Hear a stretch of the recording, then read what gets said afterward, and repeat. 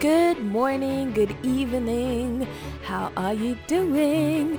My name is Twila Grace. Don't know where you're listening from, but I'm excited that you have pressed play and come back to this week's Thirsty Bible Group podcast. We are looking at the book of Daniel, and our speaker for this week was none other than Brian, all the way from the United States of America. Previous to that, we had Derek, who is also based in the States, that took us through the book of Daniel 6. Daniel 5 was taught by our very own Ben Nkumbo, based in Zambia, Lusaka, Zambia.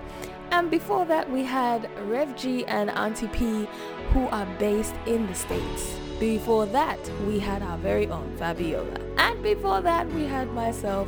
So if you are struggling to catch up, just press play on the previous podcast. But for now, Daniel 7.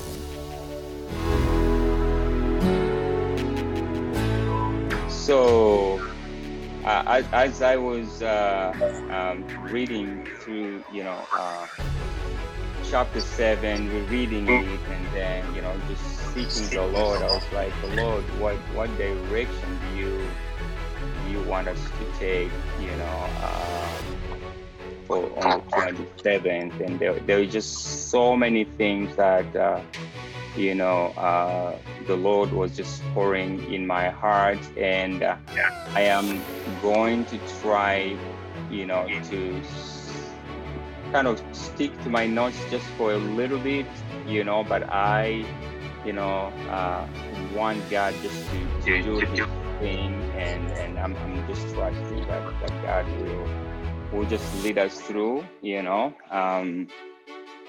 But anyway, once again, I just want to say thank you to all of you guys. Thank you, Trilla, for what you are doing, and everybody, your contributions, your prayer for this group, and just for the opportunity to be here, just to listen, to learn, and just grow.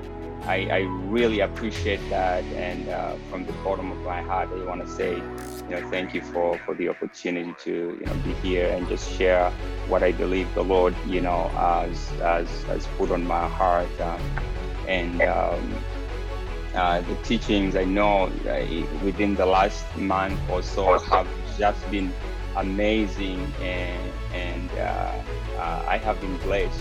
I missed a couple of sessions, but every once in a while, when I get an opportunity, I would go back to listen to the podcast that get posted, and I don't know. I think all of us have started with us on this journey since day one. Correct? Is my assumption correct? I don't think we have any newcomers. Everybody has pretty much been following, right? I think there's a few people that have jumped on the choo-choo train. Well, we have latecomers. All right. You're right. We have latecomers. But for all of y'all latecomers, like you probably are already aware, the Thirsty Bible Group podcast is available on Spotify, Apple Podcast, and Anchor. And I'm sure, Trilla might, she might have something to say in regards to other platforms that, these sessions are being recorded on.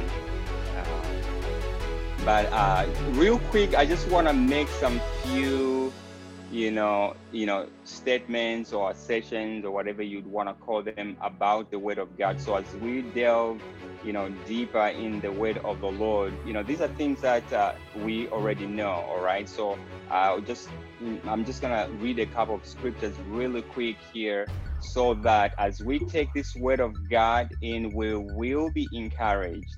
All right, that we will be encouraged that the Lord is speaking to us, right? That it's not just each one of us just saying, random thing, that we believe that as we are looking at the Word of God, we are reading it and sharing it, God is actually speaking to us. And one of those sessions is found in 2 Timothy chapter 3, verse 16 to 17, a scripture that we all know very well.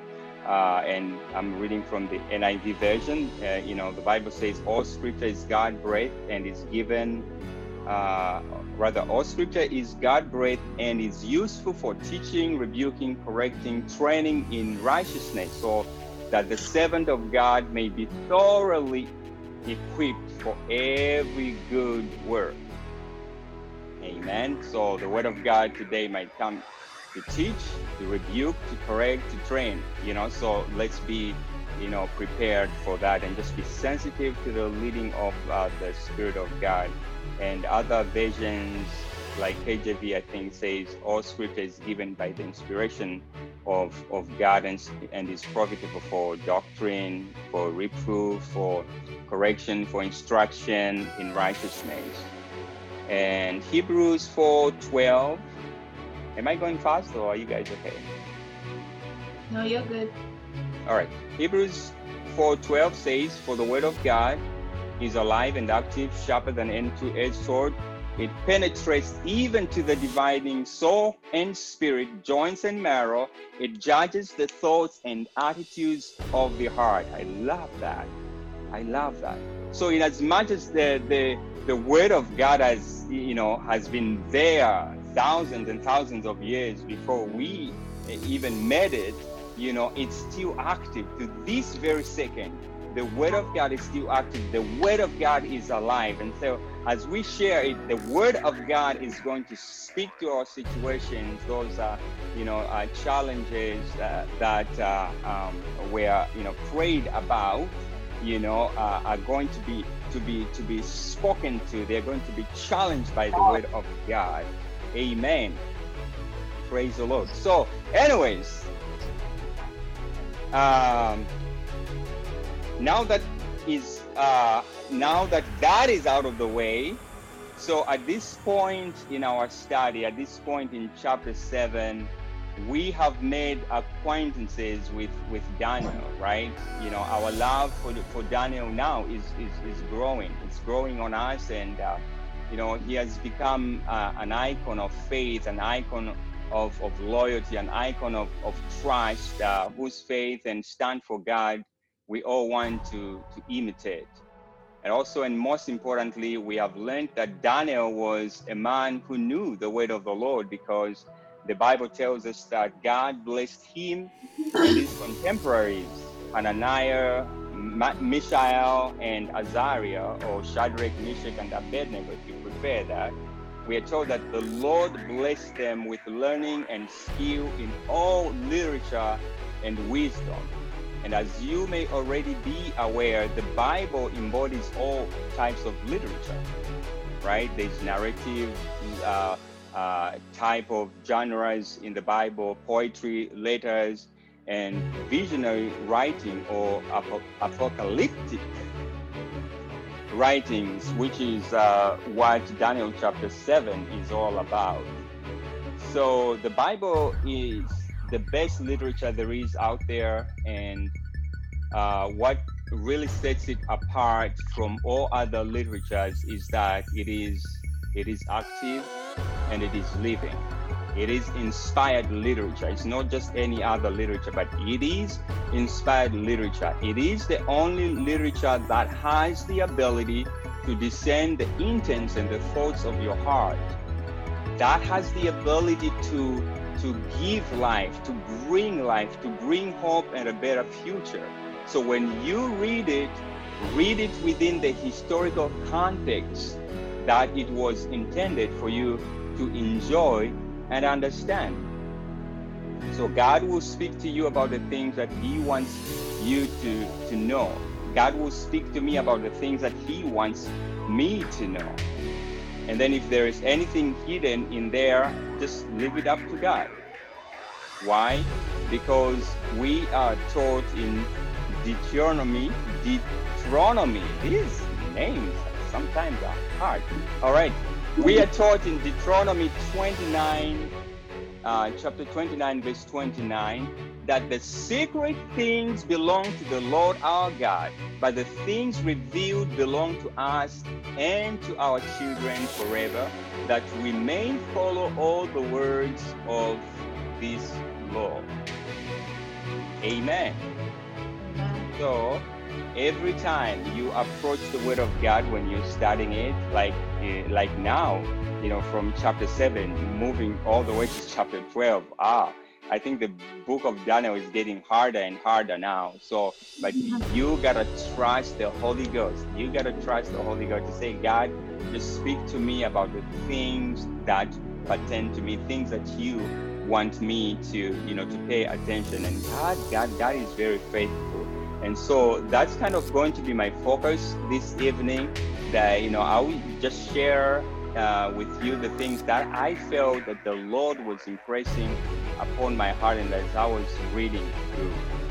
So we are going in chapter 7, verse 1. The Bible says that in the first year of Belshazzar, king of Babylon, Daniel saw a dream and visions of his head as he lay in his bed.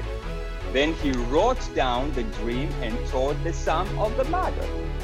So that is from the ESV version. So now there are some key terms there and phrases that I was looking at. One of them is, the dreams, of course, visions. By now we are aware of what those are.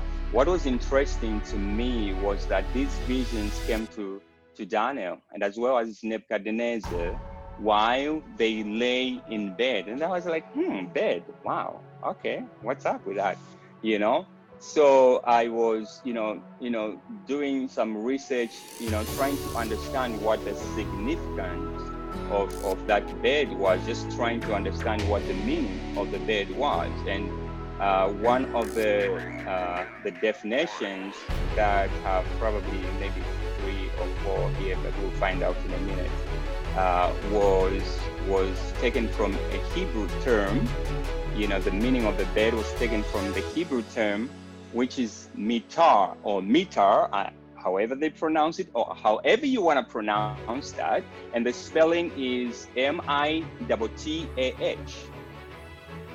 Everybody with me so far? Mm-hmm. All right. Wait, what's that Hebrew word for, Brian? It's mitar or mitar, however they pronounce it, but it's Mittah.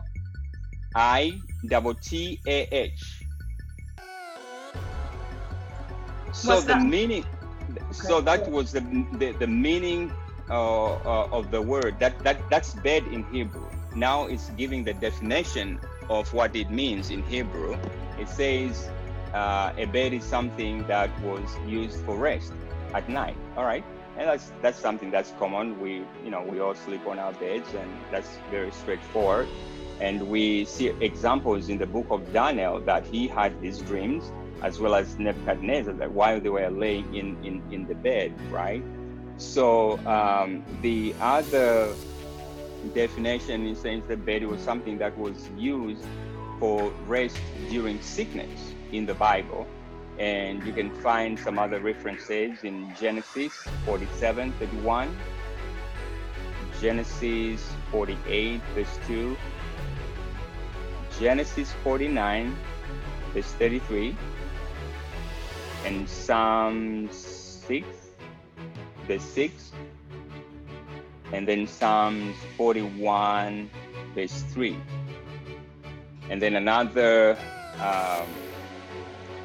definition was that it's a bed is something that is also used as a sofa for rest. In our modern times, we would call it a futon. I don't know what you guys in the UK call it, or what you call it in Zambia, but in the States they call it a futon. You can stretch it into a bed, or you can use it as a couch or something like that. And then another Hebrew word is a sofa bed, because we're what good like sofa bed, just sofa bed. The English sofa bed. Yeah, sofa bed. Right. Sofa bed, right? I like that. It's pretty simple, So the second Hebrew word was eras, however they pronounce it, but I'll give you the spelling. So it's ER''ES.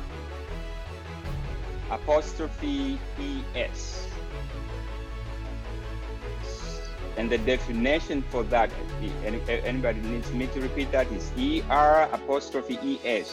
So the definition for that is that it denotes a canopied bed or a bed with curtains. Oh, them ones that you Right. see in the Bible movies with the fancy thing. Something like that. I don't know. I don't have a picture of what you're talking about, but that's the other definition for it, you know. And we can find that in we can find a reference for that in Deuteronomy 3 verse 11. Deuteronomy 3 verse 11, we can find that it says, "Oh, King of Bashan was the last of the Rephites. His bed was decorated with iron and was more than 9 cubits long and 4 cubits wide. It is still in Rabbah of the Ammonites." So it was decorated. Wow, iron, right? Right, iron, gold, and all that fancy stuff.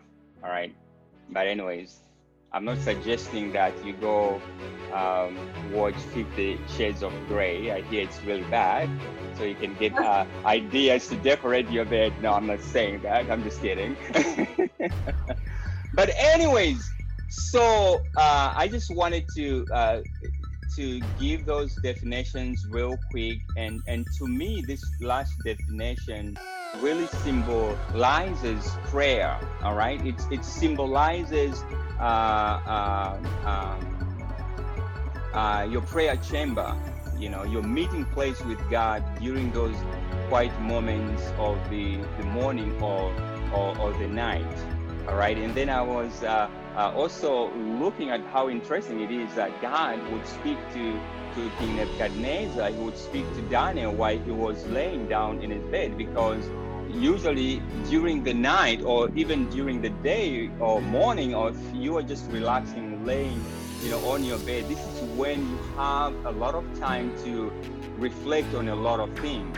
You know, David said that I meditate upon your word while I'm laying down in bed. And as a matter of fact, he says that I woke up, you know, for the Lord sustains me, you know. So there's a lot of other references that you will find in the Bible regarding the bed.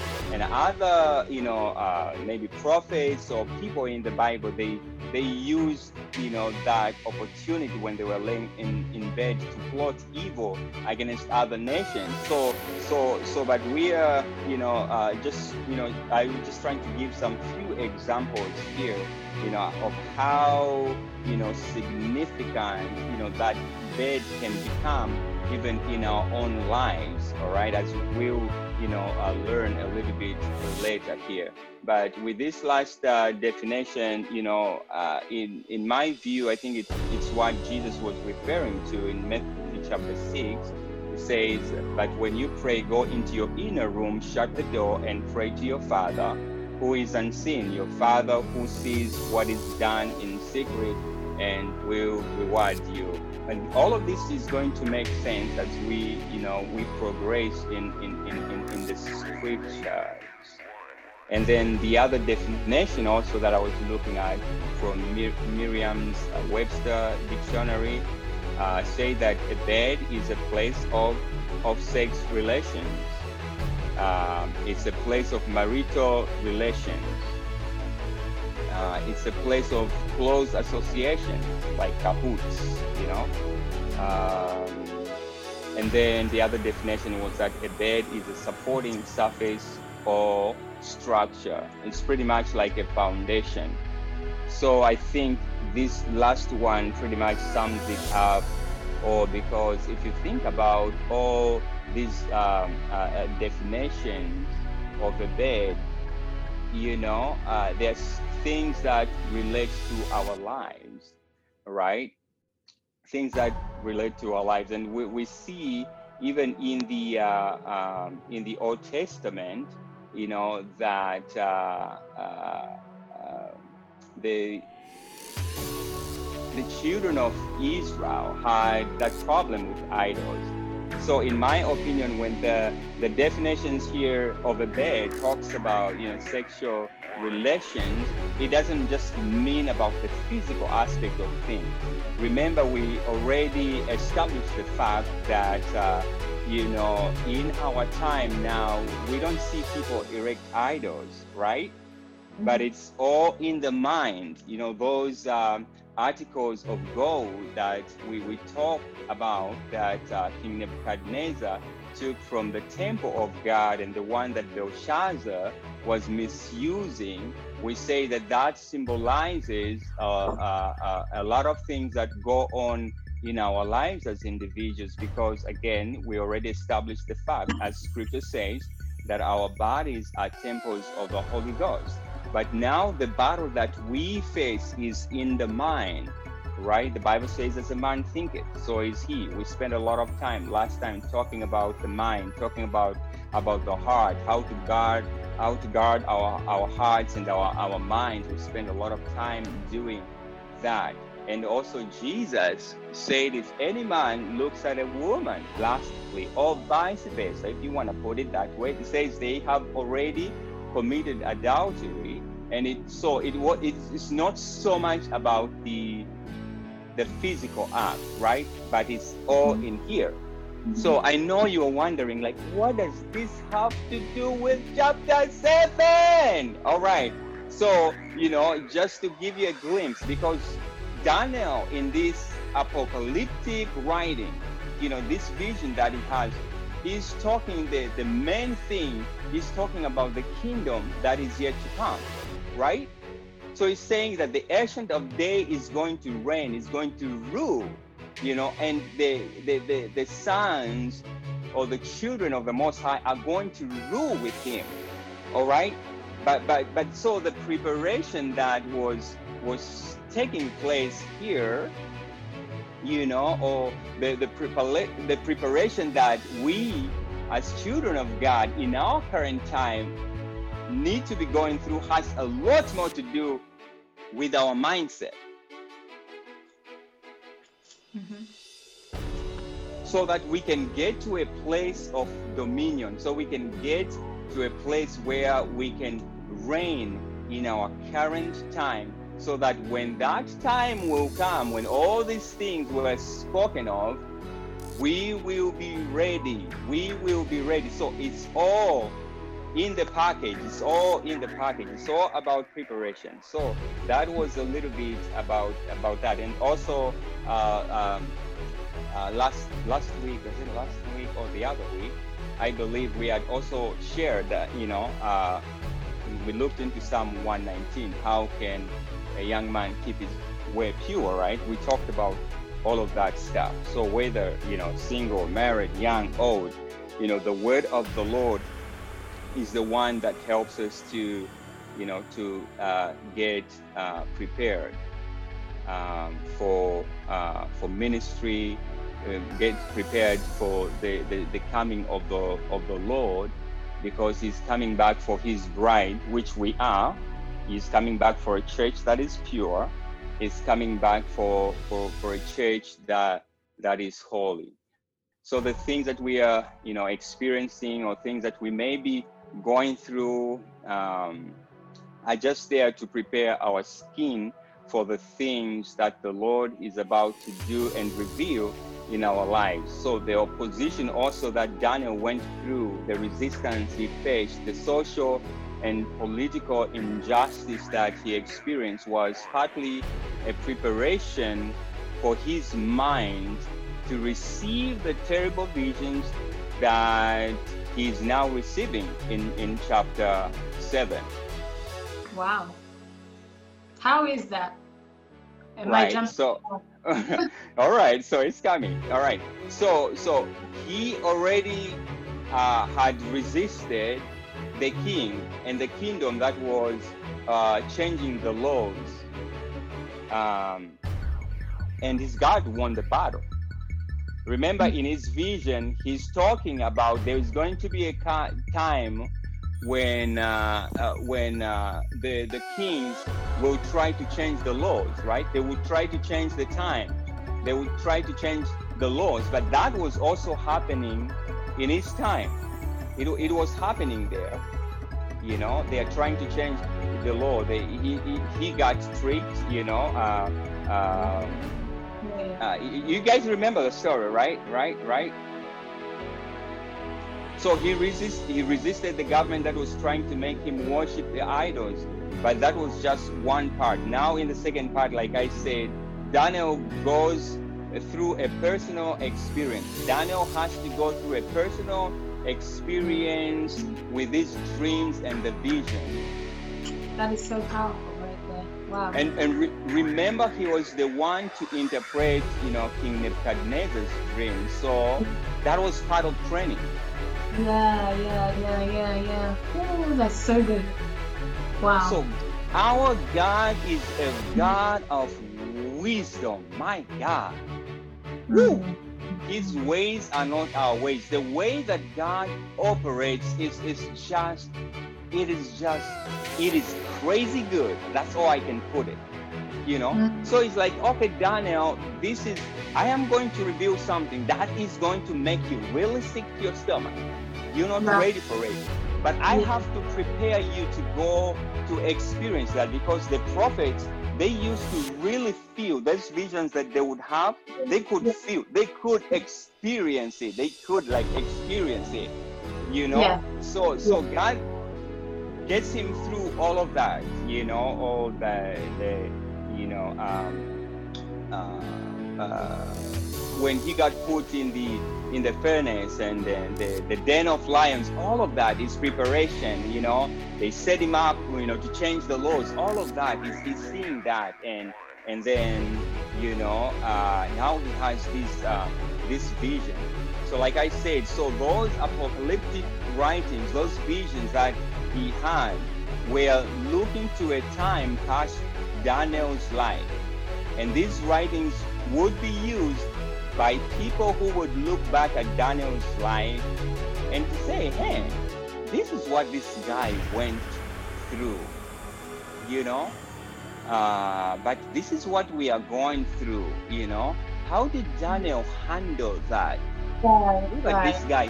He didn't bow down to the idols, you know, the authorities. The king made a decree in the entire Babylonian territory that you shall not worship any other god.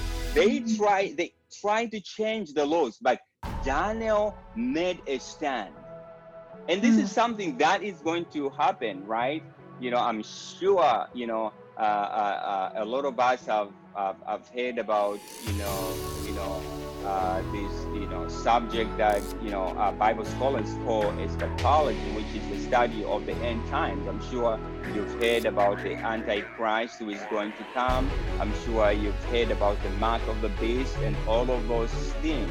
But those things are going to happen. Those things are going to happen. But as I was studying this book, I'm like, you know, what are you saying, God? So it's like, it's a template for us, you know. So, and even when Daniel was, you know, prophesying, or rather when he was receiving these visions, this was meant to console the people of God, somehow to give them that hope for the future, somehow to strengthen them and encourage them and say, hey, it doesn't matter what you may go through. It doesn't matter what you may pass through, because you know what? Our God reigns. Our God reigns. No weapon. Woo! You know what? Our God reigns. It shall be all right. It shall be okay. You know, because we serve a God who is powerful, and God has said everything. He's on time. He's an on-time God. He's an on-time God. Everything that happens will happen according to his plan. It doesn't matter how the enemy may try, you know, to destroy the people of God, all these tactics and the tricks that he's going to use to try to bring, to crush the children of God, to distract them from what he has called them to do. It doesn't matter. And Daniel says, as long as you hold fast to the faith, like I have done, you guys shall be okay. I will not be there. I will have been gone. But these writings are for you. Take courage. Get encouragement. Wow. Wow. Which goes to show that encouragement is not necessarily sweet, comforting words. Sometimes it can be a warning of what is to come. But God pre-warned you, so you hear it from Him first, not from the situation. That last part of our study in this segment reminds me of Genesis 18 and 17, which says, "The Lord said, 'Shall I hide from Abraham what I am about to do?'" You know, in Daniel 4 with Rev G and Auntie Pauline, we learned that God also speaks to the heathens in dreams. As you could read in your Bible, as you could see, Nebuchadnezzar had dreams from the Lord, but he didn't have understanding. Therefore, there was a Daniel that was needed, a solution that was needed for every dream that Nebuchadnezzar had. God reveals secrets to those who fear Him, and He establishes His covenant with them, I believe is one of the scriptures as well. The more you hang out with God, the more He reveals hidden secrets. Let's go back into the study. First, He prepares your heart. That's Right. so cool. Yeah. And in Revelations, I just went through Revelations really quick. There's somewhere where I wrote, I think God was revealing to John, I believe. He says, you know, the scroll, like read the scroll, it's going to be bitter. It will be bitter in your stomach. That's You know, Revelation. Right, yes. It is going to be bitter. It's going to be bitter in your stomach, but it's going to be as sweet as honey. And God was also saying to Ezekiel, right prior to the book of Daniel, He was saying, "You shall not open your mouth, but you will eat the scroll. Eat the scroll. Eat the scroll until your stomach is filled. And only then and then will you open your mouth and speak my word." Yes. Yeah. But That in the- was in Revelation 10 and 10. And you want to read it for us real quick? It says, and I took the little book out of the angel's hand and I ate it. Well, where was he telling him about the bitterness? Anyway, I'll just read 10. And I took the little book out of the angel's hand and ate it up. And it was in my mouth sweet as honey. And as soon as I had eaten it, my belly was bitter. That's Revelation 10:10. Amen. And then we see that also the Lord was revealing some things to Ezekiel, right? And He's saying that you don't open your mouth. Don't open your mouth. Eat the scroll until you're filled. And then you will speak my word. And then I will touch a little bit of that, because we see even in chapter 7 here that Daniel had this vision, but he didn't open his mouth to say anything. He says, I kept the matter to myself. So quiet. Right. Right. So as I mentioned, in chapter 6, they tricked the king and made him decree, a law that anybody who would worship any other god would be executed, right? And then Daniel was talking about something similar to that. I think I already mentioned that. When we read verse 24 of chapter 7, it says, as for the 10 horns, out of this kingdom 10 kings shall arise, and another shall arise after them, and he shall be different from the former ones, and he shall put down the 3 kings. And he shall speak words against the Most High, and shall wear out the saints of the Most High, and shall think to change the times and to change the law, and they shall be given into his hand for a time, times and a half. So, my question to you, we have We have read about the definitions. We know, the definitions of the bed. My question to you that as we prepare for the ministry, for our calling, the things that God has called us to do, and most importantly, as we prepare for the second coming of the Lord, and even before that, all these other things that are going to happen before then, what are we doing? How are we positioning ourselves? Because what we are doing here is all about preparation, right?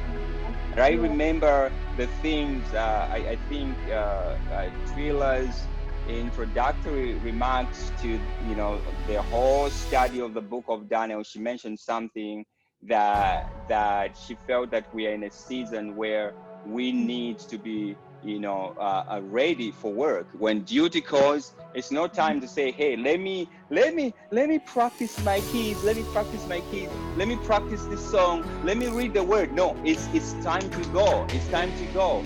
And I remember what Nonga said last time, that when it's time for battle, it's not time for preparation. You're like, hey, you calling, hey boss, how do I load my rounds in this machine gun? No. You gotta be ready. You gotta be ready to know what to do, right? So it's not time for preparation. So I remember that, I was like, wow, that's so deep. And she gave reference to the fig tree that looked so delicious, from a distance. And Jesus goes there was nothing. You know what? He cursed it. Yeah. Because even the fig tree deceived, in a way, the Lord, right? Yeah. Jesus goes there and says, I'm going to get something, and there's nothing. And he cursed it right away. And that's a serious thing, because even in the Bible, we see the Bible says that you are the salt of the world. Not only are you the light of the world, but you are the salt of the world. And it says that if the salt loses its saltiness, it will be better that it's cast out, right? It's thrown away and it's trampled upon. That is a very, very serious thing, because if you, as a child of God, are not dominating in the realm, in the sphere that God has called you into, you are leaving your doors open to the attacks of the enemy. When the enemy comes to attack you, you're not going to have the protection of God, because you are out of the garden of Eden where God has placed you, and say, take care of all these animals, all these plants, all these things, take care of them. But the fruit that is in the middle of this garden, you will not touch. So it's given the instructions as our chief commander. He says, this is what you gotta do. Be in your realm. This is the place where I've placed you. Be in your realm. Be in your realm. And I might also touch a little bit about the gift, because your gift, child of God, my goodness. You gotta preach, Brian. Your gift is essential. Your gift. Man, this dawned on me, and I was just crying to God. I was saying, God, I'm really, really sorry, because I have not taken the things that you have given me. I've not taken them seriously. Every time, like every once in a while, it's like, with that nonchalant kind of thing where, well, I'm gifted in this area, so I'm not going to put, 10 hours in it. I'll just put 1 and, I'll flow by the Spirit of God. But no, children of God. God has called us to dominate, and it's through the gifts that God has given us that he wants to use as a platform to get to the rooftop, so he can place you in a position of authority, so that what you say now will carry out the word of the Lord. The Bible says that the Bible says when the righteous are in authority, when the righteous rule, people rejoice. Why do they rejoice? Because the one who is in charge is not just making out laws for themselves, but they are listening to God. They are listening to the God that is saying, I have plans for you to prosper you, to bring you hope and a better future. So the gifts that God has given us are very, very, very important. And I'm just gonna read something really quickly, as I progress here, something that Dr. Miles Monroe, wrote in one of his books. First of all, the Bible says in Proverbs, right, that a gift, a man's gift will make room for him and bring him before the king. That's Proverbs 18:16. And we see that in the book of Daniel.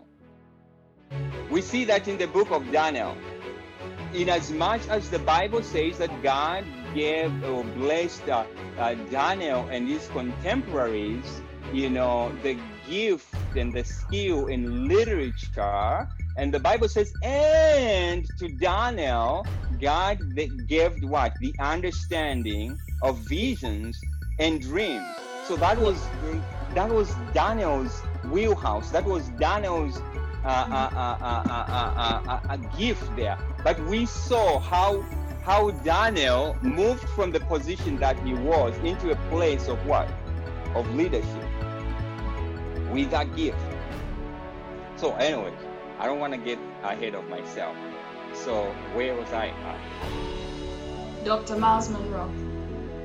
Yes, Dr. Miles Monroe. So he says, let me see here. Where is that statement? He says, God has put a gift or talent in every person that the world will make room for. And it is this gift that will enable you to fulfill your vision. It will make a way for you in life. It is in exercising this gift that you will find real fulfillment, purpose, and contentment in your work.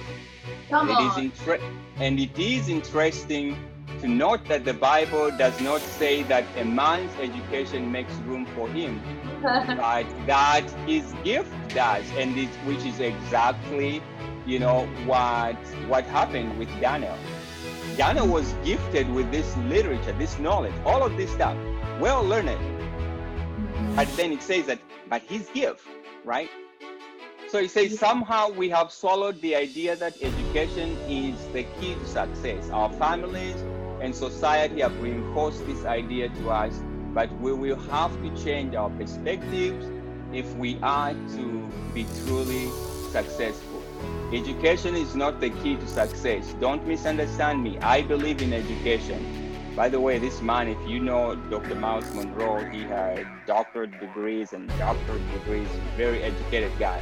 So it's like, however, if education were the key to success, then everyone who has a PhD would be financially secure and happy. If you are intelligent but are not exercising your gift, you are probably going to be poor. If you are educated but have not developed your talent, you are likely going to be depressed, frustrated, tired. You will hate going to work on Monday mornings. Education in itself doesn't guarantee anything. It is your gift that is key to your success. Isn't that deep? Powerful. That is powerful. That is powerful. So your gift and my gift are very important. Because again, the strength that has been made available to us, it comes through those gifts. It comes through, it is that inner strength that God has given us, because if God calls you to be a preacher, he's going to give you, the strength to do that. And that other people say, hey, I'm just a musician. My job is to play the bass. I can't do what you do, because that's their wheelhouse. That's something that God has given them the strength to do. And to each one of us, the Bible says what? He has given us a measure of faith. It's a measure of grace to flow in the domain that, you know, he has given us. So we see first of all here in chapter 7 that Daniel gets these revelations, these dreams, you know, while he's laying down. And then the second thing that we see is that he does what? He writes down the vision. He writes down the details of the vision. Mhm. So why was this significant? Anybody? Somebody? Write down the vision, make it plain and simple. Right. The runner may run with it. Right. Exactly. So we can see even from there that Daniel was a guy that knew the word of God.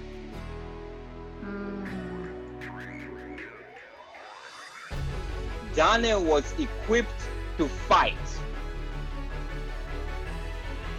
He had the sword of the spirit. All the, you know, these descriptions that Ephesians, is it 6 or 18 that it talks about, Ephesians 6, you know, put on the whole armor of God. Daniel, in my opinion, had that.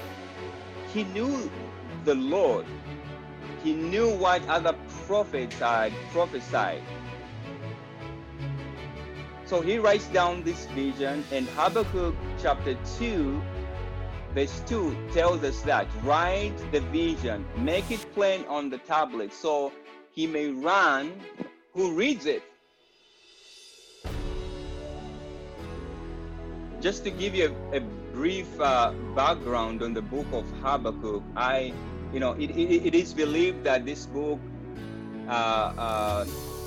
was written just before the fall of Assyria and the rise of Babylonian or Chaldean Empire.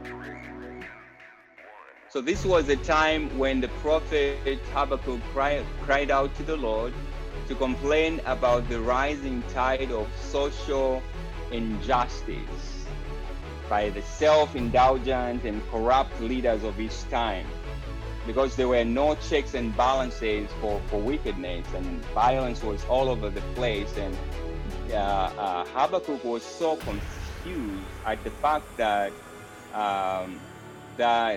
that God seemed to be taking longer to answer him. He cried to God, how long, God, will you let, you know, this evil to, you know, keep going?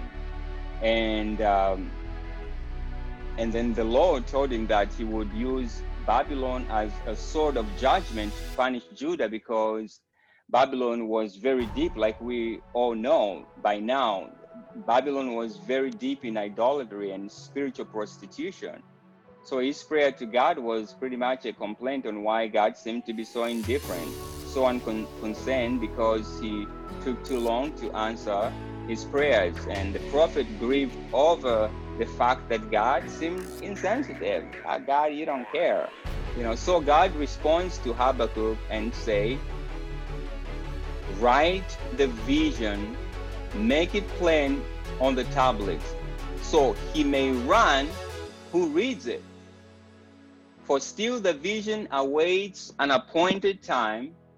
If it hastens to the end, it will not lie. If it seems slow, wait for it. It will surely come. It will not delay. Again, that's Habakkuk 2, verse 2. So there are a number of things that we can learn from that passage of scripture. And the first thing we know, or rather that we see, or that we can observe, is that God instructs Habakkuk to write down the vision, and he gives him the explanation on how to do it and why he needed to do that. Make it plain on the tablets. And that could have meant that he needed to make it legible so that it may be read quickly. And that was a reference that was generally made to the inhabitants of Judah, who would flee after receiving news of incoming invasion. So this is why I believe the part that follows says, so he may run who reads it. Because a dream or vision isn't about the good news all the time.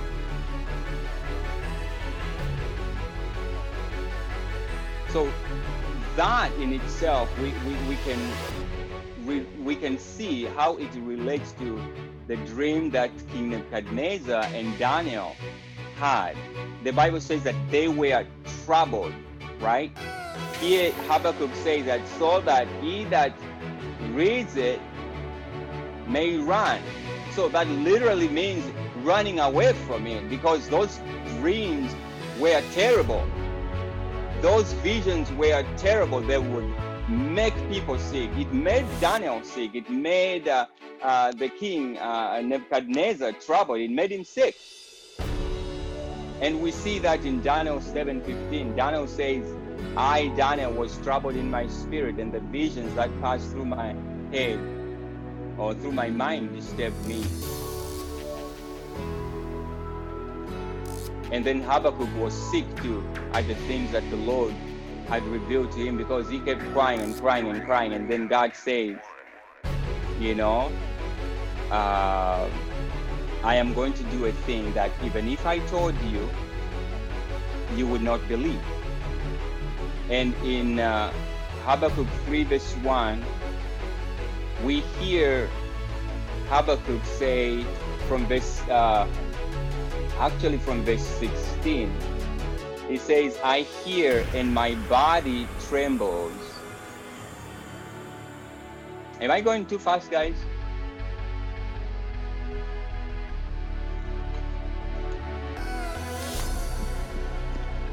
Everybody still there? All right, now I can't hear anybody. Hello. We're here. Hello. Oh, okay. Everybody, okay, all right. It's so quiet in here. I felt like I was talking to myself. It's very quiet. You're not. Thank you for mentioning it. It's very quiet. All right, are you guys following me though so far? Yes. All right. I hope I'm not losing anybody. I hope I'm not losing anybody. So, Habakkuk 3:16, Habakkuk responds and says, I hear and my body trembles, my lips quiver at the sound. Rottenness enters into my bones, my legs tremble beneath me. Yet I will quietly wait for the day of trouble to come upon the people who invade us.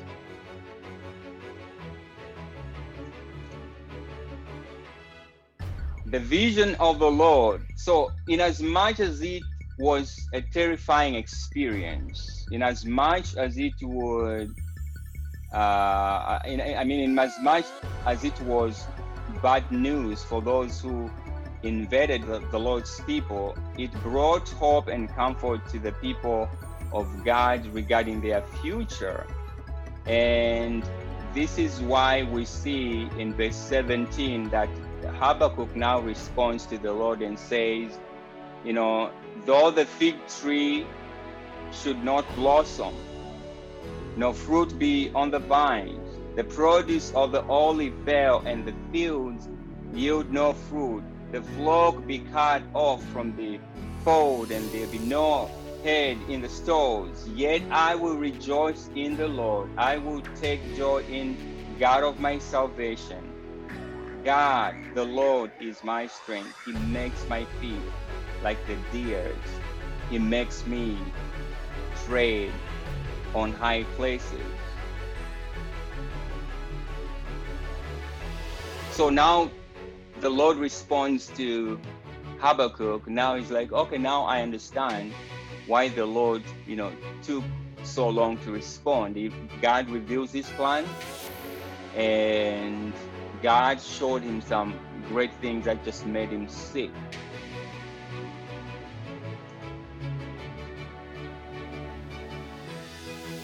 So we see again here that I think we have a good reason why, a good understanding rather, why, Daniel took the time to write down the vision, because what used to happen also in the ancient Near East, it was customary whenever there was a prophecy that you documented, that you write it down. Excuse me. So that in the event that it comes to pass, they would double check and say, okay, this was what was spoken by Prophet Isaiah and what just happened. Now, they would check the facts, because they were not only the prophets of God at the time. Remember, they were magicians, they were sorcerers, enchanters, and everybody was in the part. Everybody was in the big part. Everybody wants to be a part and parcel of what was going on, and parcel of what was to come. Everybody wanted to play a role, and then we see that even with King Nebuchadnezzar and his people, that they're trying to, give him this interpretation of these dreams, but actually, no, you can't, because God is speaking, and you take somebody who knows God, somebody who understands, who is moving, in the spirit of God, somebody who's opened their lives to God, for Him to work in and through them, to be able to understand those things and to interpret, those dreams. And then can I just add before you move on? Sure. While we're on that, I like to call her my mentor. Auntie Pauline taught me, because I'm a dreamer, and I always encourage the same for anyone that kind of friends that I know like dreamers. I'm always encouraging to say, get a notepad specifically for the dream recording, and that's something I learned from her. Like, keep it by your bedside, because there's a scripture, Numbers 12:6. It says, and this is God speaking, Numbers 12:6. It says, God is saying, is there a prophet among you? And he said, I will make myself known to him through dreams and visions. I will reveal myself to him. So when you know that you have a prophetic anointing or prophetic calling or prophetic gifting, one of the things that you will know is that Numbers 12:6 will be your reality, where God starts to reveal things to you in dreams. And I feel that even as we're reading Daniel, with it being a preparation, sometimes we could be dreamers. And like Rev and Auntie Pauline said when we did Daniel 4, dreams are just the methods God uses to speak to us. And it's not so much to now have the title of a prophet, but it's to also make you aware that if you are, I've had God warn me about relationship issues through a dream before they happened.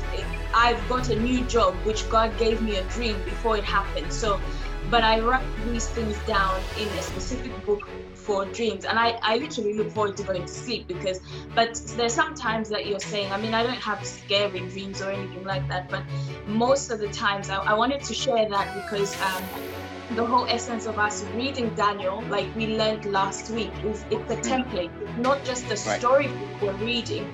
We're reading a template that tells you, if I do this, I will get this. So we see, as you're saying now, Daniel was in training. The dreams God gave Nebuchadnezzar that allowed Daniel to now interpret were training for this moment right here, for such a time as this. So I think that for people who desire to, oh God, I want to hear more of you, just pay attention to this template that we're learning. Maybe God speaks to you in dreams. Are you paying attention to them? You may not necessarily know what they mean, but commit to getting your notepad and leave it by your bedside, because what you are essentially telling God is, I'm ready to hear from you. And even if you don't know what they mean, the Bible says we see in parts. They might be somebody that is able to interpret it for you, or like me now, I'm just saying, God, I want to learn how to interpret my dreams, so that when I wake up, I will write it down and I'll know what it means, screen it through the scripture. But I don't want to go ahead of you, but I can see obviously Daniel has reached a place where even he can't interpret that dream. Right, So, right. you know, but yeah, Numbers 12:6 is a good one. And just if there's any dreamers on the study tonight, just to use this as a template, that perhaps that might be a way God speaks to you, and it Right. might be investing in a notepad. It won't cost you much, and yeah, just write it down. Powerful, powerful, powerful, powerful. So I like that yes, that template, kind of thing, idea, and it's exact. One of the consistent things that I know that I've learned this season is that dreams are one of the methods that God uses to speak to us. And so, as you just heard, my encouragement, get that notepad and pen and jot those dreams down. Some may not be from God, but some are definitely from God. Screen them through the Word of God for your interpretation. Let's get back to the study with Brian. Exactly what, in my opinion, as I was studying this book, and particularly chapter 7, I'm like, okay, what is the main story here? And also the scripture that I read earlier on, that God reveals to us the things that he wants us to learn about, things that he's warning us about. He reveals those things to us. It could be through his word. It could be through dreams. It could be through listening to a sermon, a message. It could be through having through conversations with friends or colleagues, your siblings or whatnot. God can just use whatever means at our disposal to try to get our attention. So whatever that means to you, make sure that you just pay attention. It could be during your devotions, like Twila was saying. If you like writing things down, you are a pen and paper kind of person, you like jotting notes down, and you will notice that when you're writing your ideas, when you're doing your Bible studies, you notice that your hand sometimes, it's almost like you're not holding your hand, and then ideas are just flowing and flowing. That could be one way that the Lord is speaking to you. And then don't take those things that he's revealing to you lightly. Pay close attention to what he's saying. That's how you grow. Because he says, my sheep hear my voice, right? They know me and they follow me. But we're not gonna know the voice of the Lord if we don't pay attention to the things that he's saying to us. A lot of times we just want the big things. We just want this thought, from heaven that's gonna come, to let me know that this is what the Lord is saying. Well, that says the Lord. He speaks to us sometimes in a very small and still voice. I remember myself recently, I had a dream. I think it was maybe 2 months ago. I woke up first of all in the morning. I had my devotion and whatnot. So I went into my living room and I sat on the couch, and then I was just kind of looking up, and I'm just meditating upon, the Lord and what I believe he was teaching me that morning. And then, I was tired. I just went out just like that. But I had a terrible dream. All right, I experienced a terrible dream, and I woke up crying, literally. And then as soon as I woke up, I just rolled off the couch, and I was on my knees, and I was crying even when I started praying. But you know what? I detailed the specifics of the dream, and I shared it to one of my pastor friend, and he was like, man, I have never heard anybody share with me their dream in with such level of detail. It's like I'm sitting here listening to you, and it's like a movie that is unfolding before my own eyes. It's like, man, even the wording, and the way that you express what was going on, it's like it is so deep. And man, it's like I am telling you that dream is from God. I am telling you that. And then we started talking about that, and then I pretty much had a good sense of what the Lord was saying. And then that's one of the things also that we learn in the book of Daniel. I mean, this is all part of preparation again, right? So Daniel, he talks to the guard, Ariel, right? And then he tells him, hey, this is what the problem is. But Daniel goes and he explained the matter to his friends, right? But of course, they didn't know what the dream was. But he's talking to them. He's talking to somebody, and that shows us, that this young man was very, very humble. You know what he could have done? He's like, you know what? Forget it. I'm very gifted in, with interpretation of dreams and stuff like that. I'll just handle it myself. I'll just talk to the Lord, and I'll take it from there. But you know what? He was all inclusive, and he shares that dream with his friends, and they help him pray.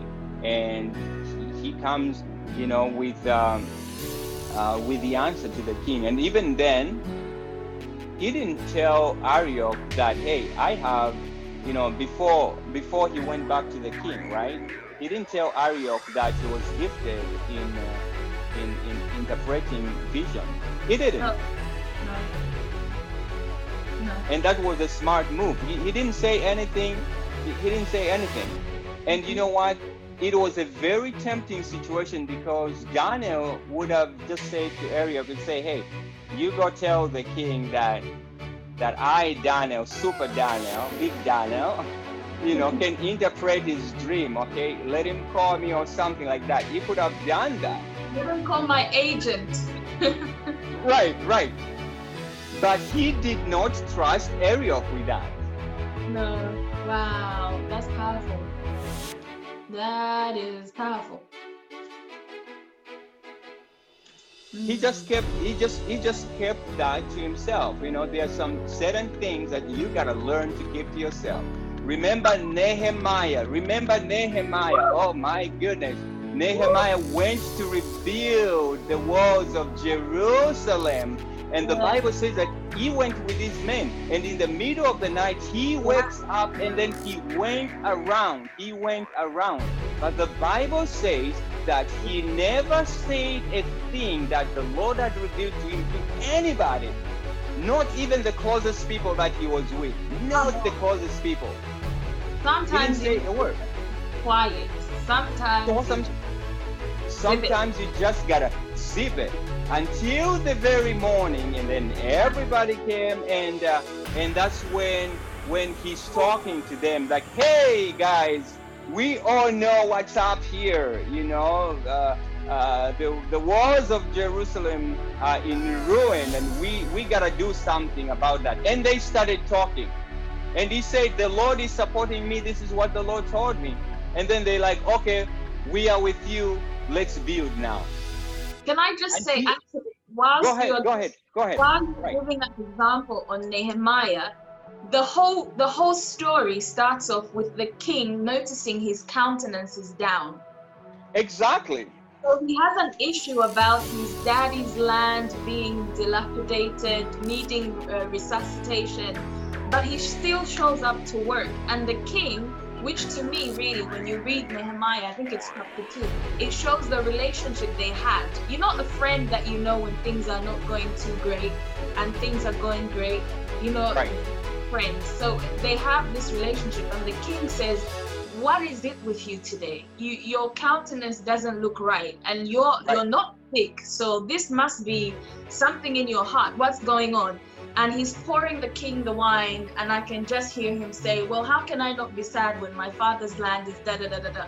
And the king now asks him. He literally had to, pull it out of him, bring it out of him. Like, okay, so now that you know that that's the situation, what do you want? And he now starts, I want to go back and rebuild.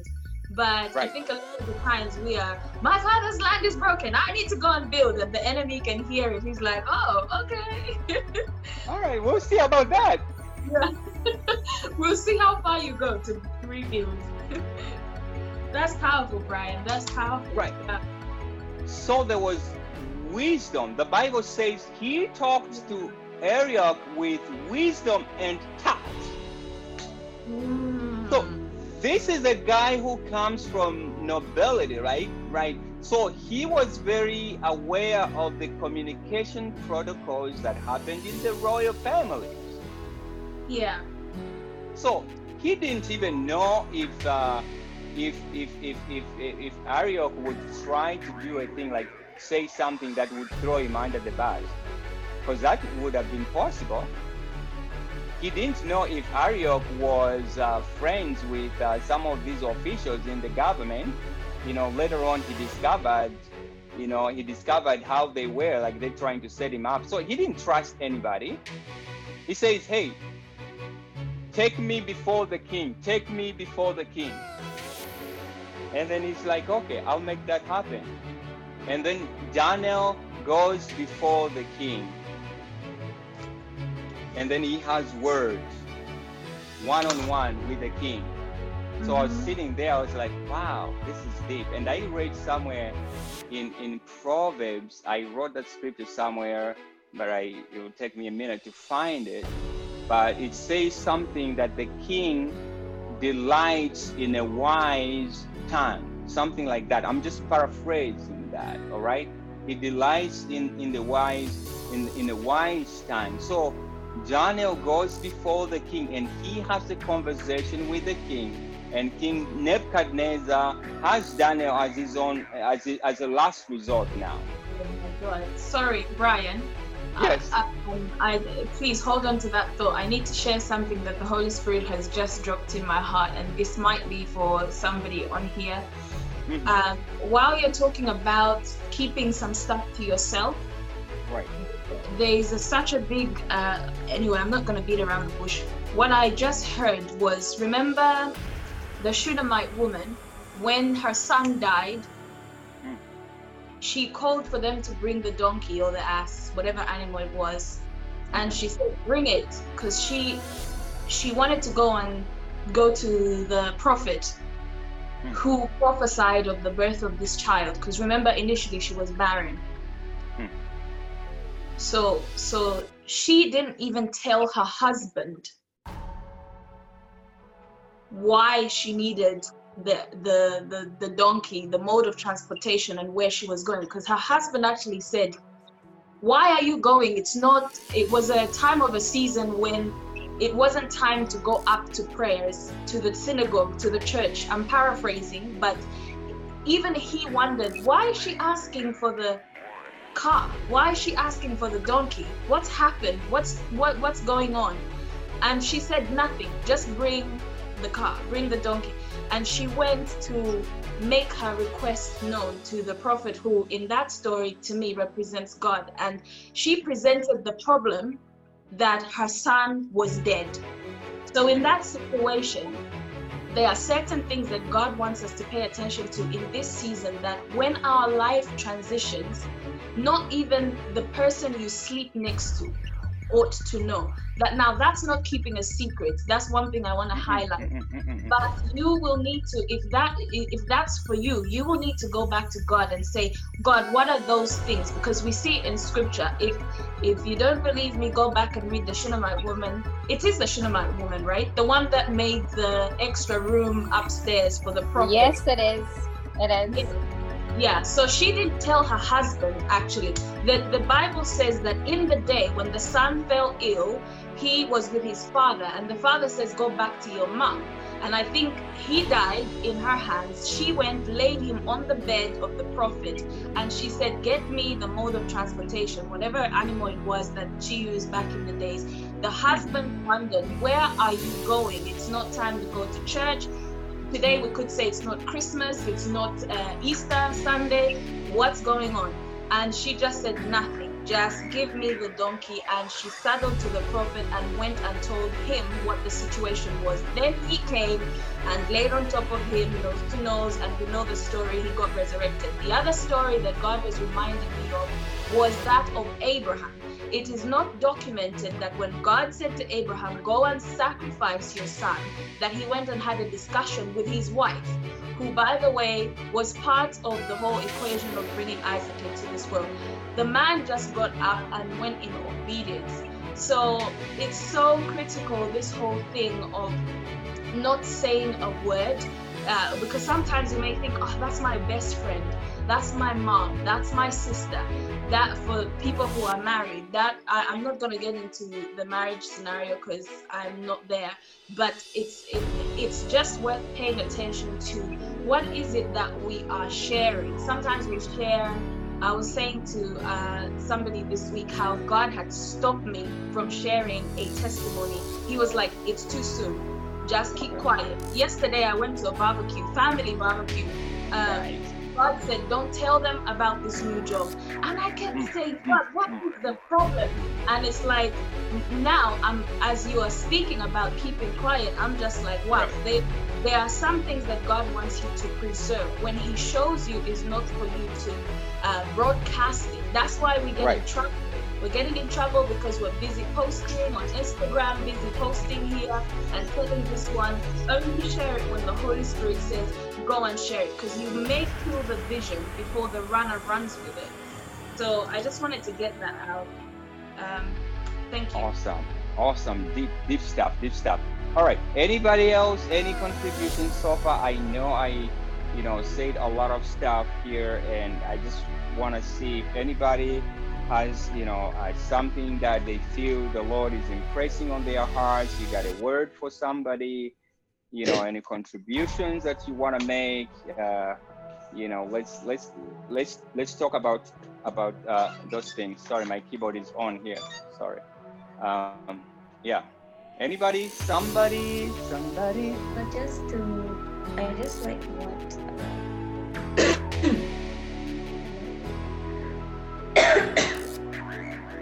we can hear you.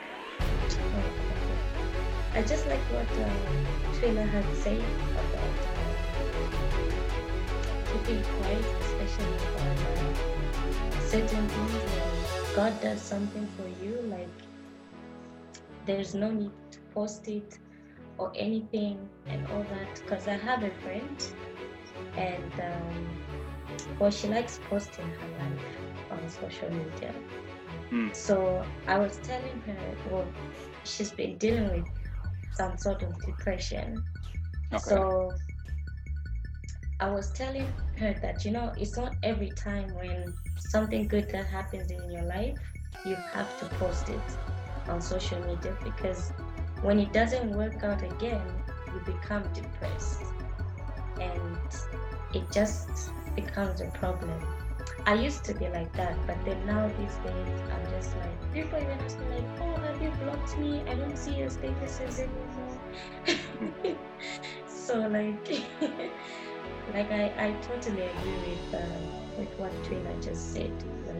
Like, there's no need to let the whole world know what's going on in your life. Like, yes, you can tell certain people, but certain things just need to be for you, to celebrate just for you, because even for me, I remember when I started working, it was only my mom and my brothers that really knew that I was working. I didn't tell anyone, because it's not everyone who can be happy for you, so sometimes it's better to be mindful of certain things we tell people. That's right, girlfriend, that's right. So certain people maybe will pretend to be happy, but yet they're not happy, and they'll go out there, or maybe I'll go like, hey, Trina thinks she's all that just because she's got a new job and everything. So so we just need to be mindful. I know we get excited into sharing. Oh, it's so hard. You were the Holy Spirit's like, no, and you're like, even if something just tells me like, Natasha, don't do it, just keep quiet, just celebrate alone, like just go and pray or sing or just eat, I don't know, just do something to celebrate alone. So I just wanted to agree with what Trina was saying. Amen. Anybody? Somebody?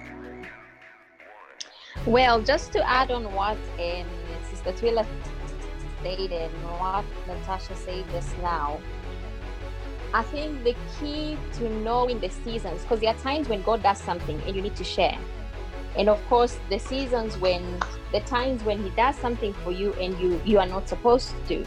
So I think the key to that is the relationship you have with the Holy Spirit. He's the one who's going to determine. He's the one who's going to say, That's it. right.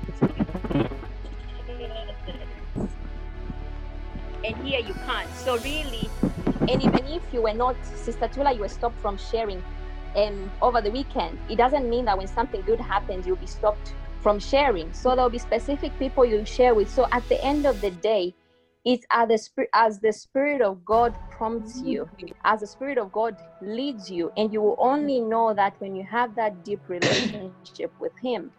And for those people that we see from a distance, it's also easy to judge some people that, they are putting all these things out there when we don't really know what's going on. So for the beginning for them is just to pray for them until they come to that realization that, you know what, I shouldn't be doing this, because we just don't know what's going on in people's lives. You just don't know. Some things that people will share, you will think, I would never do that. Until your time comes and God is saying, share this. Just to add to what the listeners say, to be led by the Spirit of God, when to step out and when not to. I like the part where it says there are certain people where maybe God will allow you to share with and not to share, and which is true, because there are times when something good happens, I'll just probably just tell one person and I'll be comfortable with that, and then the rest I'll tell them. Maybe they'll find out probably after months or even a year. And I'll just, if I go to Twila and say, Twila, I got engaged, it just ends there.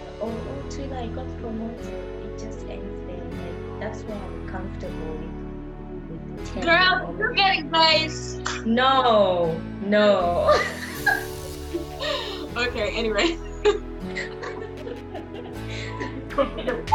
Right, sorry. All right, anybody? Ben, my man, you have been so quiet. I want to hear what's going on. What are you thinking? Thoughts and thoughts?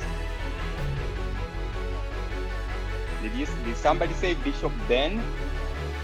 Is that a prophet? Is that a prophecy? Yes. Jacqueline, I'm gonna pick on you. Any thoughts? The only thing I was gonna add, which pretty much everyone has said, is it's just to be wary, to be cautious in the sense that those who are led by the Spirit are sons of God. It's so here Twila's experience, but know that Twila's experience is a product of Twila's relationship with God. It is not set in stone. It's not logos. It's not. Twila is talking about Twila's experience with God. Develop your own walk with God and know when to. Maybe yours is never shared. I'm just saying this because, no offense, Africans have a tendency to be superstitious, and the enemy can play on your mind. And rather than being spirit-led, you're actually just afraid. You're afraid that, you will say something, because I actually heard something recently, and I don't know if anyone has said this before, but you know how people said that Joseph shouldn't have shared his dreams with his brothers and his family, because if he didn't, he wouldn't have gone through what he went through. But then if he didn't, they wouldn't have put him in the pit. He wouldn't have landed in Egypt. Exactly. So I'm not saying share. I'm not saying don't share. I'm just saying those who are led by the Spirit are sons. So keep your ears open, really. That's the key thing here. Don't copy and paste Twila's experience in your life, Right. and then use that as, you know, as a measure of whether or not to share. Then you now enter into fear, because you've left the fact that the reason why Twila didn't share was because she had a nudge in her spirit not to share. Not because she was afraid that sharing, because, you know, God gives gifts, and if he's giving you, he's giving you. That's it. Right. But, and I say this because, for example, when Jesus was born, when God saw that Herod was going to kill him, he impressed upon Joseph and Mary's heart to leave the vicinity and go somewhere else. So God knows how to protect his own. He knows how to preserve. If it's your dreams he's giving you, he knows how to do it. So if he exposes you to Pharaoh, fine. Just so long as you don't go into fear, which I personally think Africans have a tendency to be superstitious, because I've had family friends who will say things to me like, oh yes, we're fine. And suddenly you just hear they're in the US or in the UK on holiday, and I'm like, you didn't say. And I'm wondering, okay, you know? So it's sometimes there's some funny, I don't want to say funny practices we engage in, but I'm just saying this to say that it just helps to remind the mind that God actually is your shield. But keep that in focus. Those who are led by the Spirit, it's a leading, and it's every day, per minute, per time, per season, per situation, per whichever one else has said. But just to reiterate, to say, you know, let's just remind ourselves that it's not that we should be afraid of sharing, because the Bible says we overcame by the blood of the Lamb and by the word of our testimony. So testifying actually magnifies God and builds faith among brethren. And sometimes maybe you're not meant to share, because I wonder why Mary left all her company where she was and went to Elizabeth to speak to her. And when she met her, the Bible says the baby in Elizabeth's womb leapt. So why didn't she share what was going on in her life with all her young friends, you know, where she was living? Why did she seek out Elizabeth? So I'm just pulling out all these examples to say it's a leading. It's not. This is not like a new law that, you know, thou shalt not share, thou shalt share. But just as a reminder, you know, and depending on your own personality too, because maybe your own nudging is to share more, and that is what God is trying to develop in you, and maybe for a different person is to share less. Right. Just a reminder to say it's not for us to walk in fear. Just walk with the Holy Ghost, and that's the fun part. Just be led by the Holy Ghost. Thank you. Anybody else?